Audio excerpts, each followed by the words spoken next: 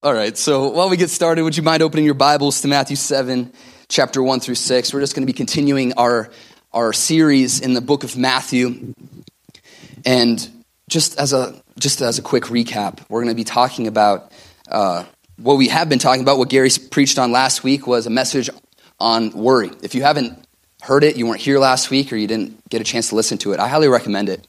Man, I just remember sitting in the sound booth doing some things because things were going a little haywire last week, and the Lord just convicted me, if I could be honest with you, friends. The Lord was just impressing on my heart, hey, you need to be pressing into me. You need to be pressing into the Lord. There's no room for worry in the Christian life. If we trust in an all-sovereign, all-powerful, all-magnificent God, why should there be worry in our hearts? Man, it was so encouraging to me. And so this week we're going to be talking about being judgmental. How does that affect the Christian view? Should Christians be judgmental? Are there certain circumstances that we should and can? Or is it totally something that we need to get rid of in our own hearts? And unfortunately, when talking to non-believers or just seeing how we're depicted in the media as Christians, that's often the label attributed to us, isn't it not? It's saying, oh yeah, what do you think about those Christians? Oh, they're just judgmental churchgoers. Those evangelicals vote just a certain way. It's just a political platform or whatever it might be. And they attribute us to being judgmental.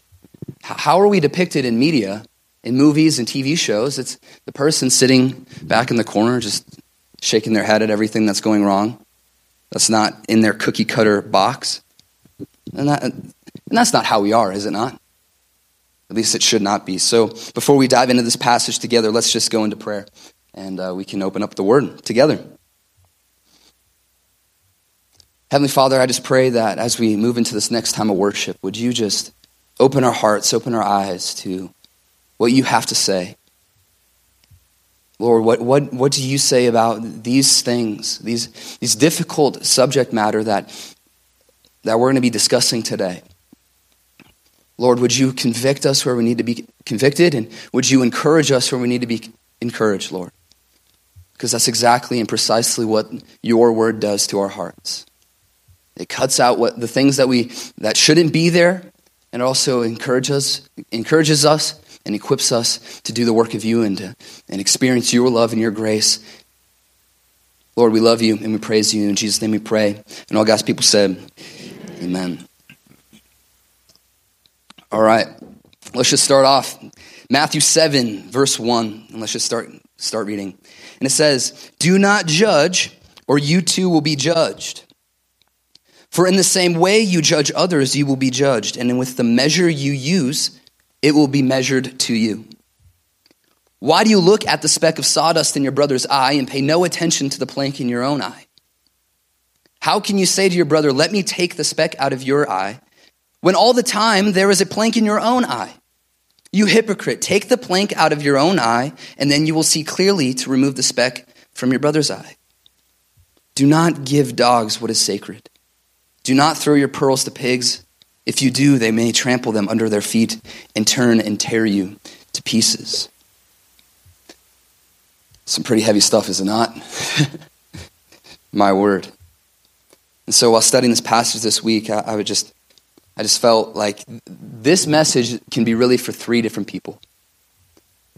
And we're going to be kind of looking at how this affects each one of these people. The first being the judgmental person.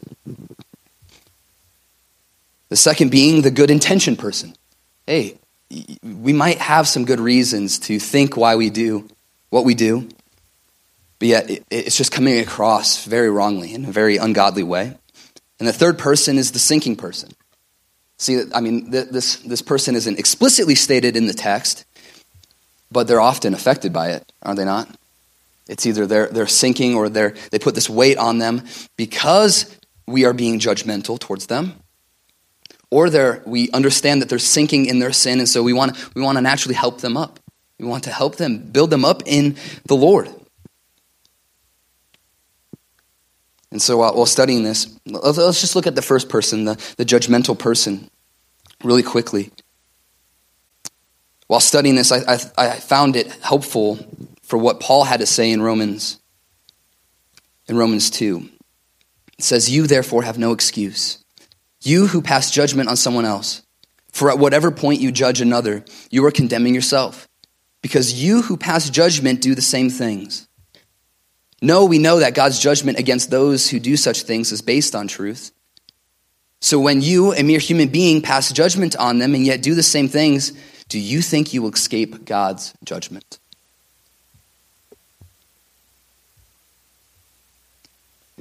And so what I think, when I look at these passages and when we study these out, I think it's helpful that Paul gives us this insight into a judgmental person's heart.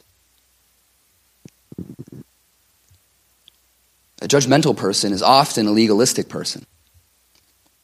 And it's interesting when you look at the definition of legalism, it literally means, at least from the Oxford Dictionary's point of view, it means the excessive adherence to a law or a formula. Meaning that legalism is something that we add more onto the gospel in order to be saved. What's extra biblical? I mean, we see this with the Pharisees. Right before Jesus starts to show up on the scene, the Pharisees enacted these laws called hedge laws.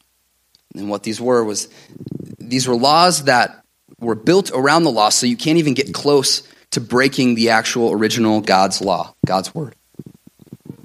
For instance, I think this is hilarious, that on the Sabbath, you couldn't actually move a chair. You couldn't drag a chair across your dining room floor because you might have to, it might plow a pile of dust. And you can't work on the Sabbath, God forbid, right? It's like, I don't think that's what that means. Thanks, Pharisees. You couldn't even move a chair. Like, imagine the weight that is placed on the Jewish people of the time. And see, so when we look at legalism, it's often married to being judgmental. And although a legalistic person might say, like, oh yeah, you are saved by grace alone, through faith alone, but their actions obviously don't pertain to this. Dallas Theological Seminary, I think Brian mentioned this before in previous messages, but they said that, like, hey, we were making really good academics, but we were making really bad Christ followers. And I think this is something that we must be weary of. Are we slipping into a mode of legalism where we say a Christian must do X, Y, and Z? They must look like this, and if they don't have these things present in their lives, then they're simply not a believer. Which is crazy to me. Because that's actually the exact opposite of what the gospel is, right? It's the exact opposite. Because there's literally no way you or I could uphold this law, all these laws and every command of Jesus Christ perfectly.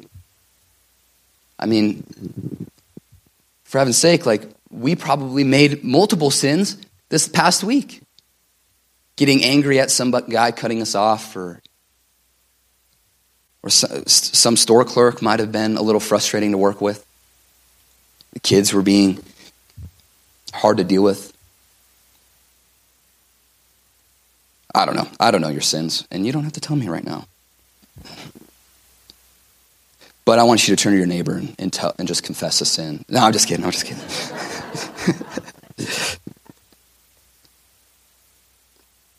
My friends, we cannot be saved by our own merit. And so, when we look at this legalistic person, if we are legalistic, then we often make God out to be legalistic. If we're being judgmental, we often believe that God is a God of judgment.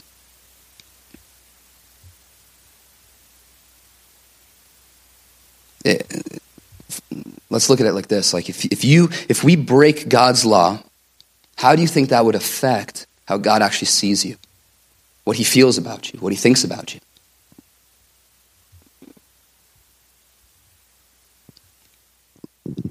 Insight here, not good. if you're a legalistic person.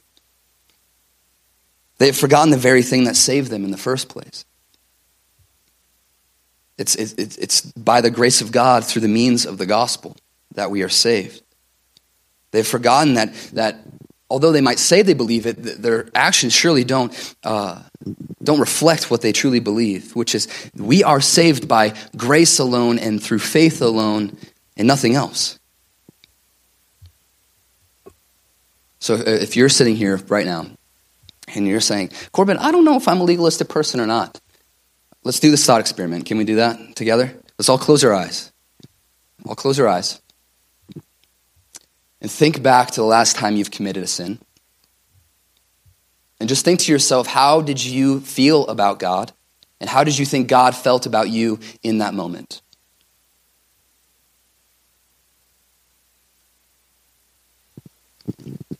How do you think God feels about you when you fall short?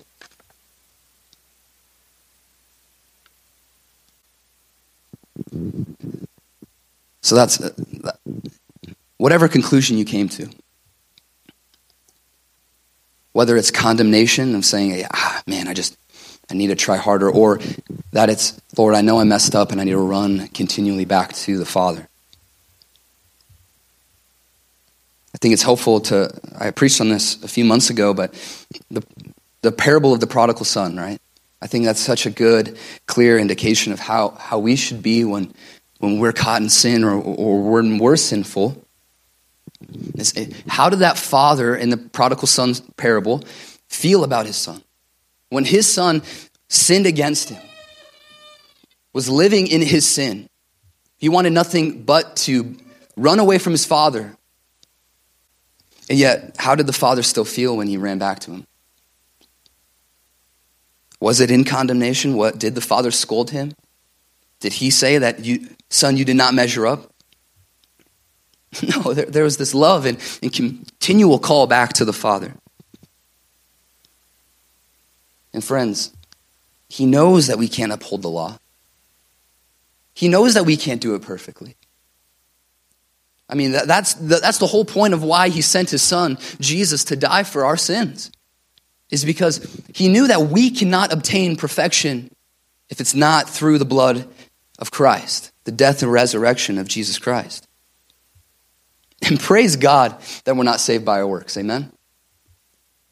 Praise God that it's not by our own merit, not our own works that we're saved. Because, friends, newsflash for you, I'm a sinful dude. Don't amen to that. I will be offended. Right? I mean, that's exactly what Romans 8:1 was saying. Therefore, there is no condemnation for those who are in Christ Jesus. What a helpful verse. But with that being said, when we look at the passage in Matthew, that's the very reason why Jesus condemned the judgmental person. It says, do not judge or you too will be judged. The judgmental person, the legalistic person, destroys and perverts the message of the gospel. It distorts it, where we see it as, yeah, maybe that's initially how God saves us, but that's not the full story. My friends, no. We are saved by grace alone, through faith alone. And so, Jesus comes down. He condemns the judgmental person, but some lights should be flashing in your heads if you've been reading the Bible. They're like, wait, I think other passages say that we're supposed to judge. We're actually supposed to confront sin. We are supposed to take on this task. We shouldn't let these sins just move away from us. That we should actually help these people in their sin. Point them to Christ, and you're exactly right. And I think Paul says it best in Galatians 6:1-6, which says, let's read together. Brothers and sisters, if someone is caught in a sin, you who live by the Spirit should restore that person gently. But watch yourselves, or you may also be tempted.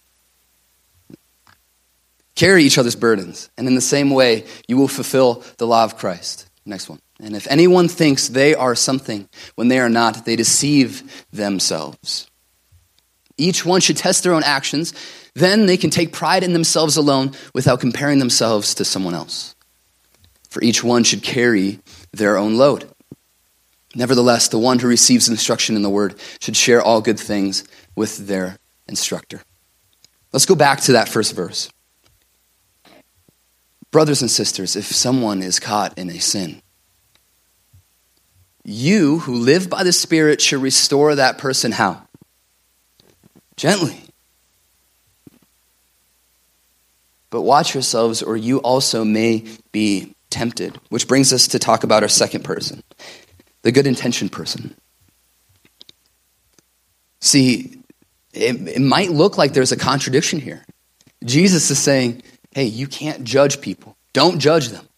And then Paul, in later writings, says, we got to take this on, right? And I think they're saying the same thing. It just takes a little work. So let's dive in, shall we? Why would Paul say something like this? Well, he understands through the inspiration of the Holy Spirit that sin robs you of a life that can be only made complete through godliness while we draw close to Christ. This is how we can make our life complete, through following Jesus. See, friends, when we follow Jesus, worries are dissolved, are they not? Anxieties are calmed. Depression is lifted. Sorrows are mended. Addictions are broken. And broken relationships are reconciled. And man, I guarantee you, if we've come to Christ, a lot of us have experienced these similar things, have we not? Things change when we get close to the heart of Christ. And so it's only natural when we see a brother or sister in Christ just sinking deeply in their sin and saying, brother or sister, I see this thing in your life, and I went through that same thing. Maybe they're struggling with alcohol or other addictions, or they're just blowing up and their marriage is falling apart, and you're just wanting so desperately to help them and take this thing away from them. Because you know that I've seen many people go down this road and it doesn't lead to good things. And so it's only natural for us to have this heart, this desire to help take this away from them. And if you still don't believe me, I mean, like, this is what the Old Testament was for, right? I mean, example after example of God's people following and pursuing God, and they let sin sneak in and creep in, and then they're left to ruins, left to destruction, and then they turn back to God, and the cycle repeats until Christ shows up on the scene, and then something distinct changes. And so what I really think that Paul was saying in that passage is, yeah, we're called to judge sin, but with discernment. We need to judge sin with discernment. Because, man, how helpful is that passage in Galatians? Can we throw up that first verse again? See, when he says, brothers and sisters, if someone, in other translations, it has this flavor, I guess, of other believers. If someone or another believer is caught in a sin, you who live by the Spirit should restore that person gently. That is the key, gentleness. That when we see that speck in our brother or sister's eye, we have to understand that we have a massive log just sticking out of our foreheads. Right? I love what John Piper said. I was listening to one of his sermons on this, and he said, people with planks in their eyes make very bad eye surgeons. And I just get this picture of like, hey, brother, I see that speck in your eye. I would love to operate on that. Boom, boom, boom, boom. Oh, you know. Sorry, that was way funnier in my head. Now I just look like an idiot. Oh, now my eye hurts because I slammed that into my eye. We must understand that that we have something lodged in our eye too. And oftentimes it's much larger than that little speck that we can point out in our brother or sister's eye. So we have to approach these situations with great gentleness. Because Paul, later in that passage, warns us that we too are susceptible to the very same sins that we might be pointing out in other people's lives. Like, how humiliating would that be? It's like, hey, brother, you should stop using some bad language. And then you're caught cussing up a storm because somebody cut you off in traffic. It's like, that would be terrible. I would hate to be in that situation. But see, this is why we must stand and point back to the Scripture. See, this is the true argument to stand on. Because then it turns it from you pointing a finger and you disapproving of someone's lifestyle or their choices, and it gives authority to the Bible. Growing up, always sitting in sermons of my dad. He's actually here right now. So if you hate this sermon, blame it on him, because I learned everything from listening to his sermons. For example, hey, if you're offended by this message, don't be offended. They're not my words; they're Jesus' words. And I think that's so true. It's like, hey, we want to give these arguments over to the Lord, saying, hey, brother, I love you, and I care about you, and I see this thing erupting in your life, so why don't we read this passage together and work through this? Let's stand together and work through these things. See, we're creating an invitation rather than a repellent of the gospel. We're inviting them into seeing these things for themselves, of what God says about these things. Which brings us to the last person that we'll talk about today, the sinking person. Man, I'm sure that we know people in our lives that are just destroying their lives with their sinfulness. And I'd assume that if you know them, you would care about them as well. And so, friends, this is why we have to just point them to the cross of Jesus. I mean, it's so simple. It's such a Sunday school answer, but it's true. Because left by our own means and our own arguments, we can't save people. We can't help them out of their sin. We can't transform their hearts, because that's the role of the Holy Spirit. If we want to see people changed and transformed for Jesus, I mean, obviously we got to start with prayer, right? Asking God to be working in their life, because, my friends, we can't make this change. And we shouldn't be putting ourselves in the role of the Holy Spirit. We shouldn't place ourselves in a role in which the Holy Spirit can only operate in, that he can be the worker. For instance, like, before Gary got here and Brian was gone, I didn't know what I was doing. I shouldn't have been placed in that role of like leading the church, Praise God for Gary. Amen. Don't amen to that.